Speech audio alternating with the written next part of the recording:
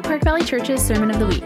It doesn't matter if you have been a Christ follower for years or new to the Christian faith, you have come to the right place. Listen in as one of our campus pastors shares how to apply biblical truth in a tangible way. As you listen, we pray you have an encounter with Jesus that leads to real and lasting life change. All right, good morning. You may be seated. Happy New Year. Thank you guys for being here today. I'm excited to be back. We were gone for 10 or 11 days. We left here Christmas Eve and we drove straight to Florida. I made it from here to Orlando in 11 and a half hours. Yeah, it was a thing of beauty. It was awesome. 3 stops, all the stops under 10 minutes. It was great. So, and I got to relax while I was down there. I had one goal for myself, and that was, you know how you can monitor your steps on your phone? Mine was to have negative.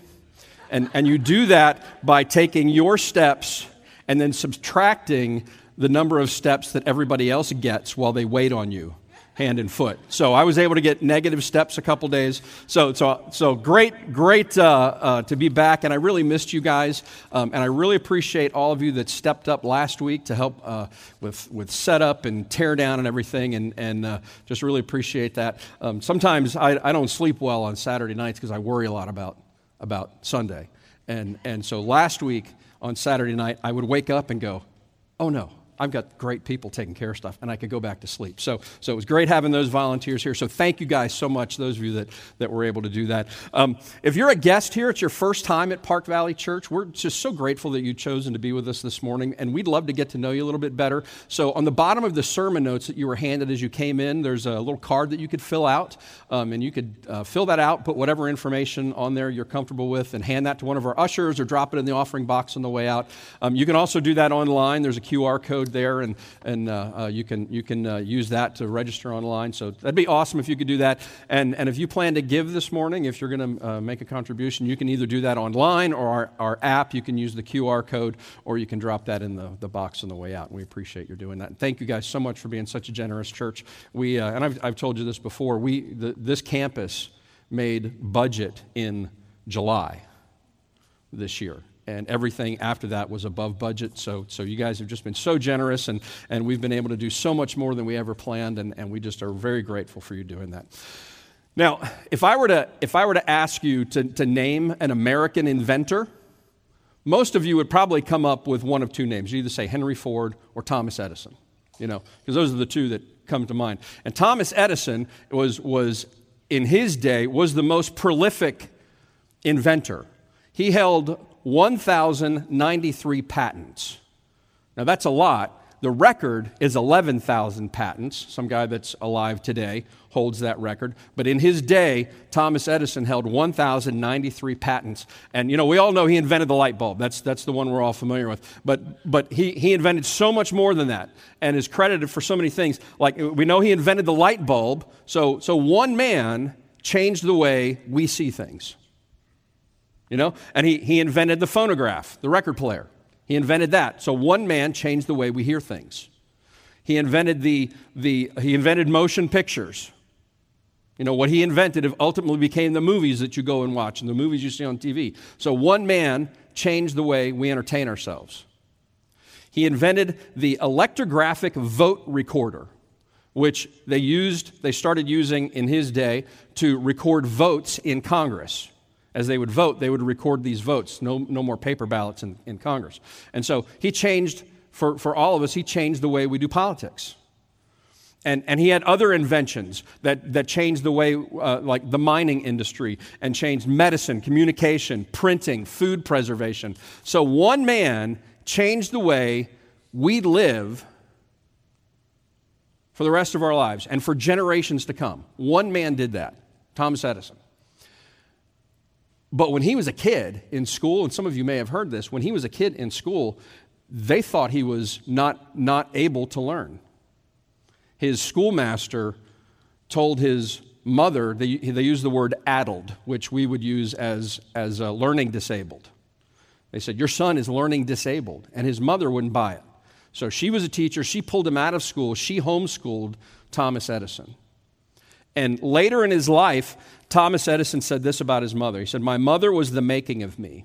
She was so true, so sure of me, and I felt I had someone to live for someone I must not disappoint. When everyone else saw Thomas Edison's obvious limitations, his mom saw his potential. She saw his potential.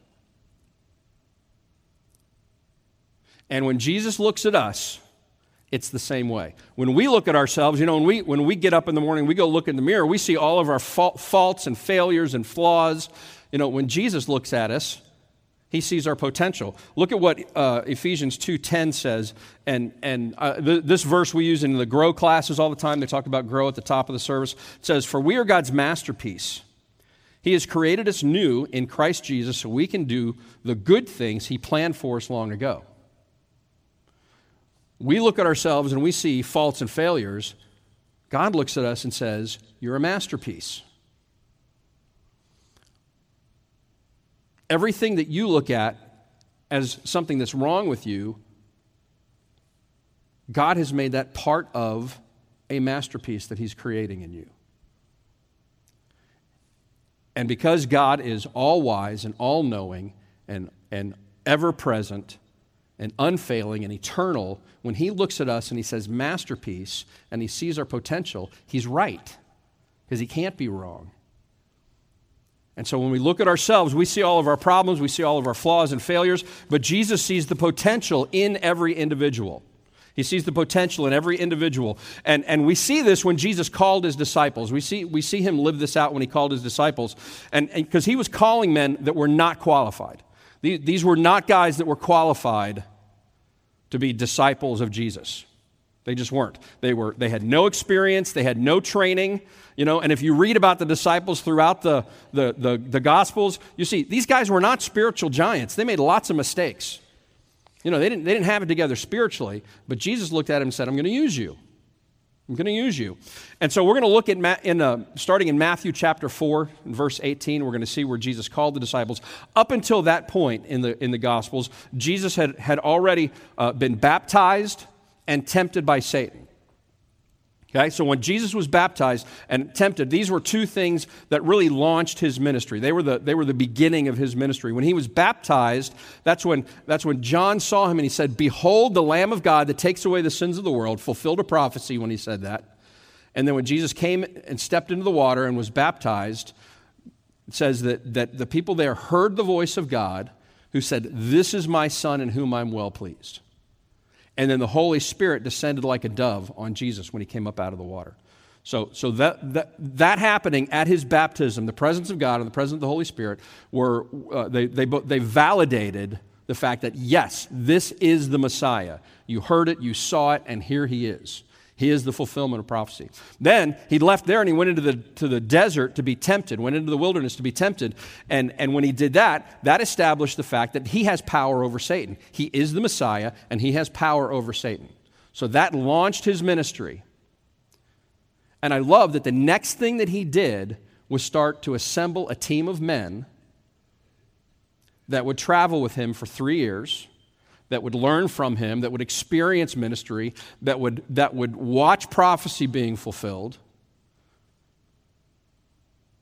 And then they would become the foundation of an organization that would spread the gospel throughout the entire globe, the church. They became the foundation of the church. And so these men that were not perfect, they were not trained, they were not anyone that you would pick to lead people, especially to lead them spiritually. You wouldn't pick these people. That's who Jesus picked. And in verse 18 of Matthew chapter 4, it says this. It says, "One day as Jesus was walking along the shore of the Sea of Galilee, he saw two brothers, Simon, also called Peter, and Andrew, throwing their net into the water, for they fished for a living. Jesus called out to them, 'Come follow me, and I will show you how to fish for people.' And they left their nets at once and followed him. A little farther up the shore, he saw two other brothers, James and John, sitting in a boat with their father Zebedee, repairing their nets. And he called them to come too. They immediately followed him, leaving the boat and their father behind." Jesus saw two brothers, and he said, "Follow me." And he walked up a little bit, he saw two more brothers. He said, "Follow me." But when Jesus saw them, he saw more than what we would see. He saw more than just fishermen. He saw the potential in these men. He didn't see who they were. He saw who they would be if they had him in their life. They saw what they were capable of with Christ working through them. And Matthew 4 is kind of the cliff notes of that story. And Luke 5 gives a little more detail. And Jesus basically said to Peter when he was talking to him, he said, let's get in your boat and push it out a little bit. And Jesus stood in Peter's boat just off the shore and talked to a crowd of people. So people heard him teach. And then as soon as he was done teaching, he looked at Peter and he basically said, let's go fishing. Let's go fishing. Look at Luke 5:4 says, when he had finished speaking, he said to Simon, or Peter, now go out where it is deeper and let down your nets and catch some fish. And the discussion that takes place between Jesus and Peter tells a lot about what Peter thought of himself. We get a glimpse of what Peter thought of himself, and hearing Jesus call him, here's what his response was. It says, Master, Simon replied, we worked hard all last night and didn't catch a thing, but if you say so, I'll let the nets down again. And this time, their nets were so full of fish, they began to tear. A shout for help brought their partners in the other boat, and soon both boats were filled with fish and on the verge of sinking. When Simon Peter realized what had happened, he fell to his knees before Jesus and said, "Oh Lord, please leave me. I am such a sinful man." So when all that happened, Peter started looking at himself, and Jesus said, "Let's go catch some fish." And Peter said, "Well, I've already failed at that. I'm a failure. We tried last night. We didn't catch anything." And when Jesus called Peter to follow him, Jesus said, "I can't. I'm a failure. You know, well, who am I to follow you?" And then he said, "Look, if you want me to throw the net into the water, fine, but don't expect much. We just did this." So Peter doubted himself. He looked at his failures. He looked at the fact that he had no confidence in himself, in his ability as a fisherman. In other words, Peter said, what am I going to do? You know, I can't do anything. I can't even fish right. He doubted himself and he had no confidence. Then, after he brought in the biggest haul of his life, just made him the most famous fisherman in Galilee, almost sank his boats, tore his nets, he brought in so many fish. He looked at Jesus and he said, "I'm too much of a sinner to follow you. I'm not good enough." You know, and if you look at times throughout the Scripture when men were called to follow God or to follow Jesus, they had similar responses. When Moses was called, what did Moses say? He goes, "Man, I can't talk, I stutter. And if I go back to Egypt, you know, there's a price on my head because I killed an Egyptian. And not only do the Egyptians want me dead, the Hebrews want me dead too. They don't like me either. That's why I ran. That's why I left." He said, "Who am I?" And God said, "It's not about you. It's about what I can do through you." When God called Caleb, Caleb said, "Look, I'm not a strong man. I'm not a big man. I'm not a warrior. You want me to lead an army? You know, I've never fought in my life. I'm from the most insignificant tribe in Israel, and in that tribe, I'm from the most insignificant family, and you still want me." And God said, "Yeah, I want you." And when Peter came to the realization that he was a sinner, that marked a change in his thinking. It marked a change in his thinking. Before, he was saying, "I'm not a good fisherman." He was comparing himself to other people. "I have no confidence in myself because I have failed at fishing." So he was looking at his own abilities in comparison to all the other fishermen. But when he looked at Jesus and said, "I'm not worthy, I'm a sinner," he changed his perspective and he started looking at Jesus. And if we're gonna be used of God, if we're gonna say, "Yes, I'm gonna be a follower of Jesus, and I want Him to use me," we have to start looking at ourselves, or stop looking at ourselves and our own limitations. We have to stop looking at everybody around us and comparing ourselves to them, and we have to start looking at Jesus. And we need to focus everything on Him. That comparison game is one of the most dangerous things you can do, because there's always going to be somebody that looks better than you, or is better than you, or says they're better than you. There's never going to be a shortage of people that you compare yourself to. But if you look at Jesus, who said, "I can use you anyway," and your focus is on Him, God can use you. God can use you in great ways. You know, Peter said the same thing. You know, he said, "You can't use me. Who am I? What am I going to accomplish?" He said, "And I'm such a sinner." And Jesus could have said a lot more at that moment. He could have said, yeah, you are a sinner. Like you have no idea how big of a sinner you are. You know, you're going to lose your temper. You're going to put your foot in your mouth so many times over the next 3 years. You're going to get so angry at one point, you're going to draw your sword and try to kill a man. And when I'm under arrest and being tried, you're going to deny me 3 times. 3 times you're going to deny me. And over again for the next 3 years, I'm going to tell you how I'm going to use you. I'm going to tell you, I'm going to show you how I can use you. I'm going to tell you over and over again, you're going to be able to change the world. And I'm also going to tell you that one day I'm going to be crucified, buried, but then I'm going to rise from the dead. And you're going to see all that happen. And after it does, you know what you're going to do? You're going to run and hide, and then you're going to come right back here and start fishing again. You're going to go right back to your old life. I know you're a sinner, is what Jesus would say, but I want to use you anyway. I'm calling you anyway. Because it's not about what you do, it's about what I do through you. It's about what I can do through you. And if in this new year, in 2024, you want to be used of God, you have to start looking in terms of, this is what God can do through me. In spite of all of my faults and failures, in spite of my sinfulness, in spite of everything I've been through, God can still use me. And it's just a matter of surrendering. It's a matter of saying, I'm ready. Use me. Whatever you need me to do, use me.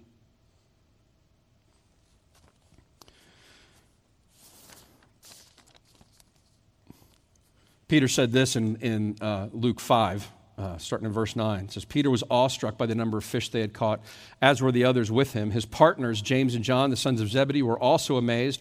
Jesus replied to Simon, Peter, don't be afraid. From now on, you'll be fishing for people. And as soon as they landed, they left everything and followed Jesus. I will make you fishers of men.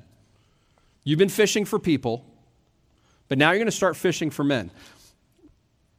And you may not have been much of a fisherman when it came to fishing for fish, but when you let me do it, when you let me work through you, look at the fisherman you became. You just became a legend among the other fishermen because of what I did through you. Imagine what I can do through you when you fish for people.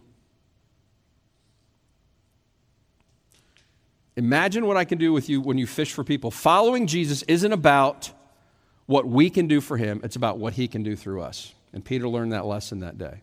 And he learned it for 3 years.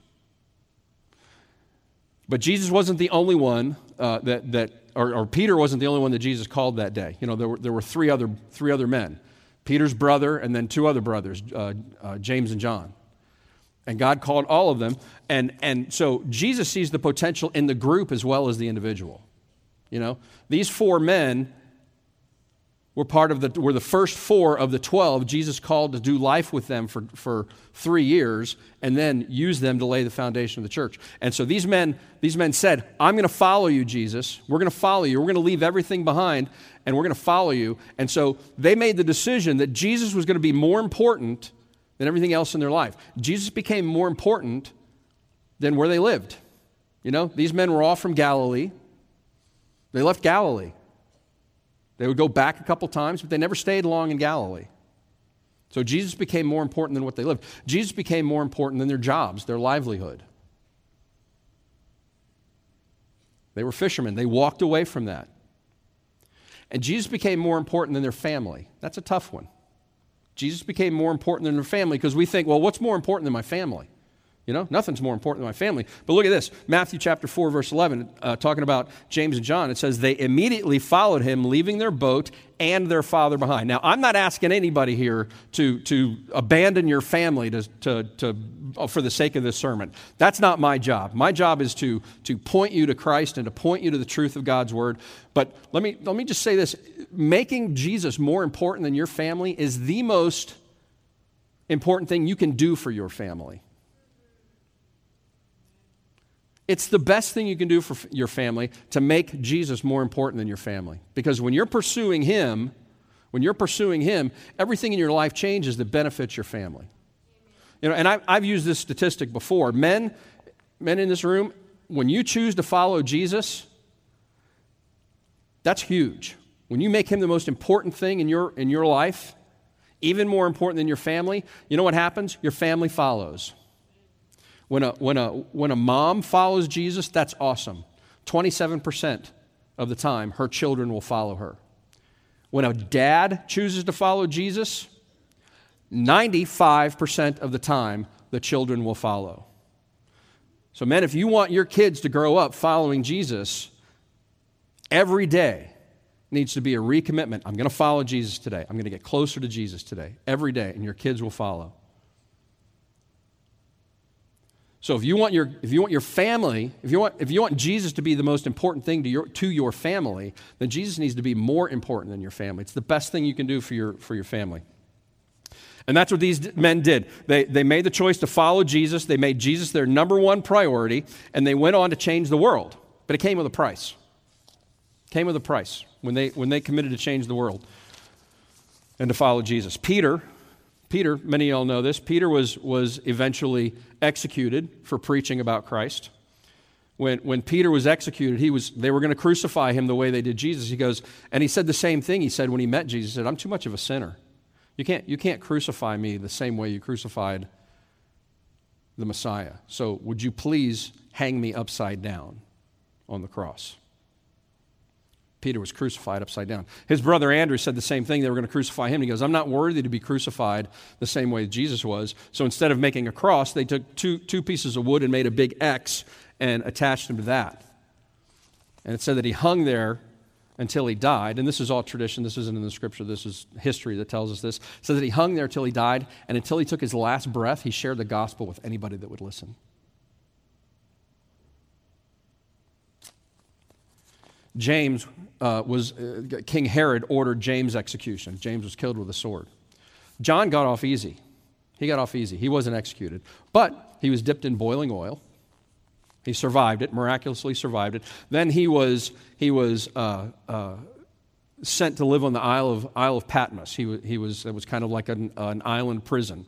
He was sent to live his days out there. And that's where he received the revelation from God, the book of Revelation. So these men chose to follow Jesus, but it came with a price. And I don't know that anybody in this room is going to face crucifixion or being boiled in oil. I'd be surprised if that happened, quite frankly. But you know what? It comes with a price. Because we have to walk away from some things that maybe we did before. We have to become something different. We have to become something different if we're going to choose to follow Jesus. But God looked at those men and said he saw the potential in that group. And when he looks at us, he says the same thing. He sees the potential in this group. He sees the potential in Park Valley Church, Gainesville. He sees the potential in every one of us, and he sees the potential of us as a group. And so, we're going into a new year. Lots of people have made New Year's resolutions. Anybody make a New Year's resolution? You don't have to share what it is. Just wave your hand. Yeah, I made a resolution. I'm going to do this. I'm going to do this. So what we do when we make New Year's resolution is maybe we make a list of things we're going to do. I'm going to lose weight. I'm going to join the gym. I'm going to give this up. I'm going to do it. We make a list of things to do. When Jesus called the disciples, he didn't tell them to do anything. He asked them to become something. So I want to challenge you this year with your New Year's resolutions. Don't make a list of things to do, but think, what am I going to become this year for Jesus? What's going to be different about my life? I'm going to be blank.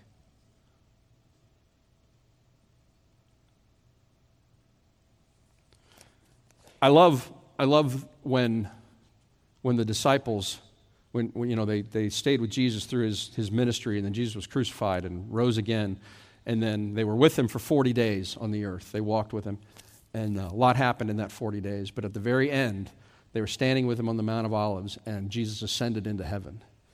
And immediately, this is what happened. I love this verse. This is one of my favorite verses. It says, as they strained to see him rising into heaven, they're staring, watching. So Jesus had just gotten out of sight. They could barely see him anymore. Just like, you used to let a balloon go when you were a kid and you'd watch it as long as you can, and then eventually you couldn't see it anymore. They were at that point where they could barely see it, and it was about to see Jesus. He was about to be gone. It says this, 2 white-robed men suddenly stood among them. Men of Galilee, they said, why are you standing here staring into heaven? I mean, it had been seconds since they couldn't see Jesus anymore. Why are you standing here staring into heaven? Jesus has been taken from you into heaven, but someday he will return from heaven in the same way you saw him go. Seconds after Jesus was out of sight, two men walked up and said, why are you still here? You've had 2 seconds. You should be gone. You shouldn't be standing staring into heaven. You've been called to do something. There's work to do. Why are you still here? And I think if those two men walked into this room, they kind of say the same thing. What are you waiting for? There's a lot to do. There's a community out there that needs Christ. And these men laid the foundation for the church to go out and reach this community. So what are we waiting for? As a church, what are we waiting for? I want 2024 to be the year that Park Valley Church Gainesville reaches this community. That people hear the gospel. And we're going to talk this month about some opportunities that we have. Especially next week, we're going to talk about some things that we're going to shift our focus a little bit and make an effort to reach this community. But I want you to really think about, okay, if I'm going to be a part of that, if I'm going to be a part of reaching this community, what needs to change about me? What do I need to be if I'm going to be a part of that? And so the first thing I want to challenge you is first just to be available.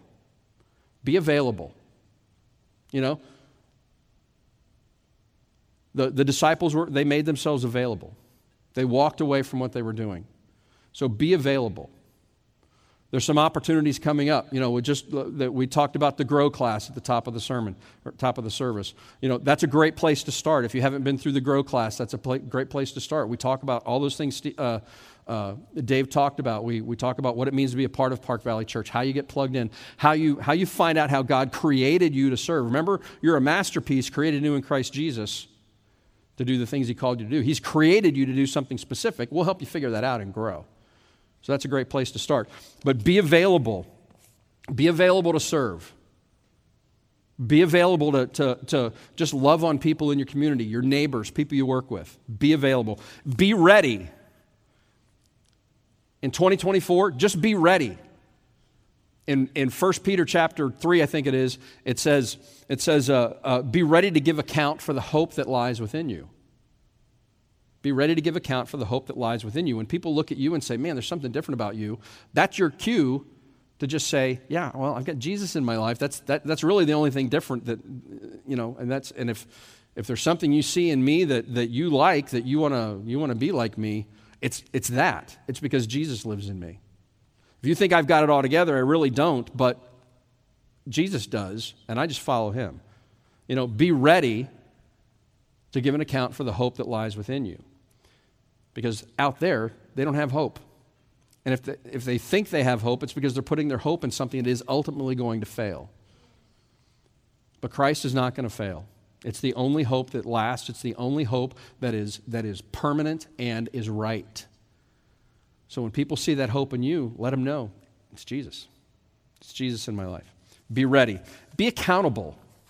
Be accountable. These men became accountable to each other. They became accountable to Jesus. And I love when you read through their story that there are often times that they challenge each other. They correct each other. Obviously, Jesus is correcting them, saying, hey, you're thinking about this wrong. You're doing this wrong. We have to be accountable to somebody if we're going to grow as a believer. And you've heard me say this before, spiritual growth happens in the context of relationships. Spiritual growth happens in the context of relationships. You need other believers around you that are going to help you understand, that are going to encourage you, that are going to challenge you, that are going to lovingly correct you maybe when you're doing something wrong. Some of the best things that have ever happened to me are people looking at me saying, "You really thought that was the right thing to do?" And they say it in love, and I can make some corrections. Talking about my marriage, talking about the way I raise kids, talking about the way I do ministry, talking about life in general. When somebody says, really, that's not the best choice, was some of the best things I've ever heard. And all of us need that in our life. We need to be accountable to someone. And so part of what we're doing, part of our DNA at Park Valley is our Connect groups. And so I want to challenge all of you, if you're not part of a Connect group, Think about becoming part of a connect group, being accountable to other people. We've got lots of groups. We've got men's groups, women's groups, couples groups. We've got lots to choose from. We'll form new groups. One of the best ways to start, one of the hardest things is to find a new group because, these people have been together, you step in and they kind of know each other. You feel like the odd man out. But you can start a group, and that doesn't take much. We kind of set the bar low because we want people to start groups. You don't have to be a spiritual giant. You don't have to have experience. We'll train you. But you can start a group. But that's part of what we're doing. And this year we're gonna lay the foundations for a men's ministry and a women's ministry at Park Valley, Gainesville. Some of you all have been involved in that through our Haymarket campus, and that's awesome. But at some point we've got to take ownership of what we're doing here. And we're limited because we only have a space to meet on Sundays. So we have to get creative at how we're doing that, but we'll talk about it more next week. But we're going to lay the foundation for men's ministry and women's ministry. We want you to be a part of that because we all need to be accountable. We all need other people in our life that are going to help us to grow. And finally, I want you to be compassionate. Be compassionate. If there's something that's going to change in your life in 2024, be compassionate. We'll talk about this even more the next couple of weeks because Jesus was compassionate. When Jesus saw people through his eyes, if we looked at people through Jesus' eyes, we would see them compassionately. And that's how we need to look at our community. Sometimes, as believers, we make the mistake of looking at the unsaved world as our enemy. But really, we need to look at them as captives that need to be rescued. That's what God called us to do. When he said, you're going to fish for people, he said, you're going to help me set the captive free.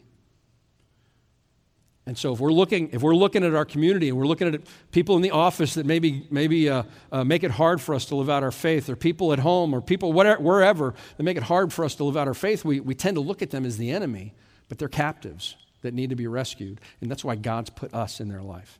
That's why these men lay the foundation for the church, because it's our job to rescue the captives. So let's go into 2024 as a church saying, that's what we're going to do. We're going to be available. We're going to be ready. We're going to be compassionate. We're going to be accountable so that we can grow, we can become more like Christ, and in turn, we can rescue the captives. We can bring people to Jesus.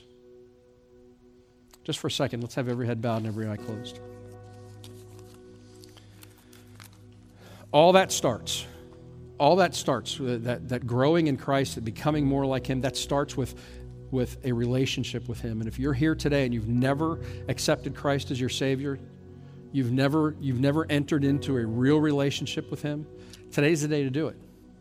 You might have been putting your faith in works.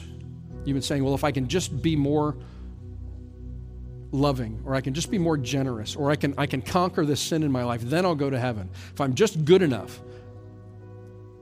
Well, that's what Peter said. He said, I'm not good enough. And Jesus said, I'm going to take you anyway. Because it's not about what we can do for him, it's about what he did for us. And because we're sinners, because we can't earn our way to heaven, because we'll never deserve our way to heaven, Jesus died on the cross and he paid the penalty for our sin so that we can have that relationship. We can go to heaven.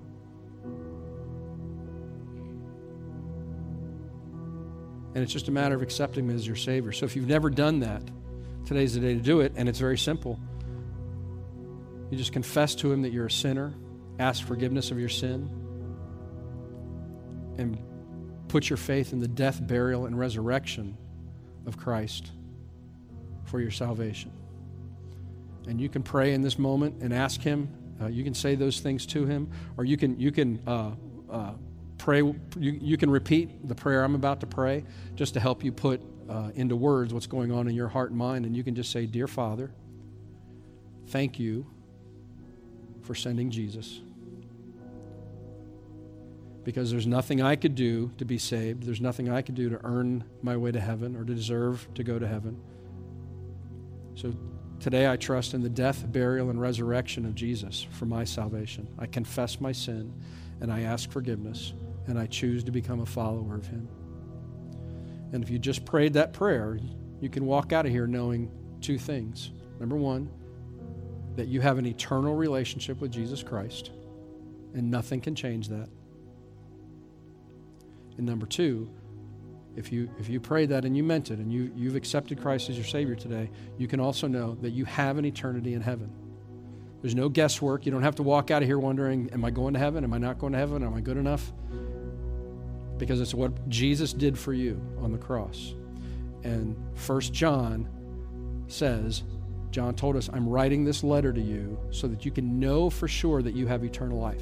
So if you've accepted Christ, you can walk out of here knowing absolutely positively that you have eternal life. So if you're here today and you just prayed that and you accepted Christ as your Savior, would you lift your hand just for a second so I can pray for you? Okay, I see a couple hands. That's awesome. Father, thank you so much for the folks that prayed this morning to accept Christ as their Savior. Thank you that they have a home in heaven. Lord, that they can have peace through a relationship with Jesus. Lord, thank you that Jesus did the heavy lifting for us. He did all the work for us so that we don't have to. We don't have to earn this. We don't have to fulfill someone else's list of things to do to earn your love, because you did it freely and you gave it to us. You gave us that eternal life. So God, I pray for those that accepted you today. I pray that you would bless them. I pray that you would help them to grow, to be more like Jesus every day. Surround them with people that are going to encourage them. And Lord, thank you for that gift of eternal life. Still with heads bowed and eyes closed. If you prayed that today, I want you to do me a favor. I want you to grab, on your way out, there's black bags, and in those black bags there's a Bible and some other information. Grab that bag and take that, and then do this. Tell somebody that you made that decision today. Our prayer team is up here. You can come up and talk with one of them, and they'll pray with you. Come grab me in the lobby. Let me know that you prayed that prayer. If you've got family here, let them know. But let them know that you've accepted Christ today. Now, if you're here today and you've already accepted Christ and you just need to say, John, I'm going to recommit myself to God. I'm going to recommit myself to following Jesus, and I'm going to start this new year off right. I want to pray for you today.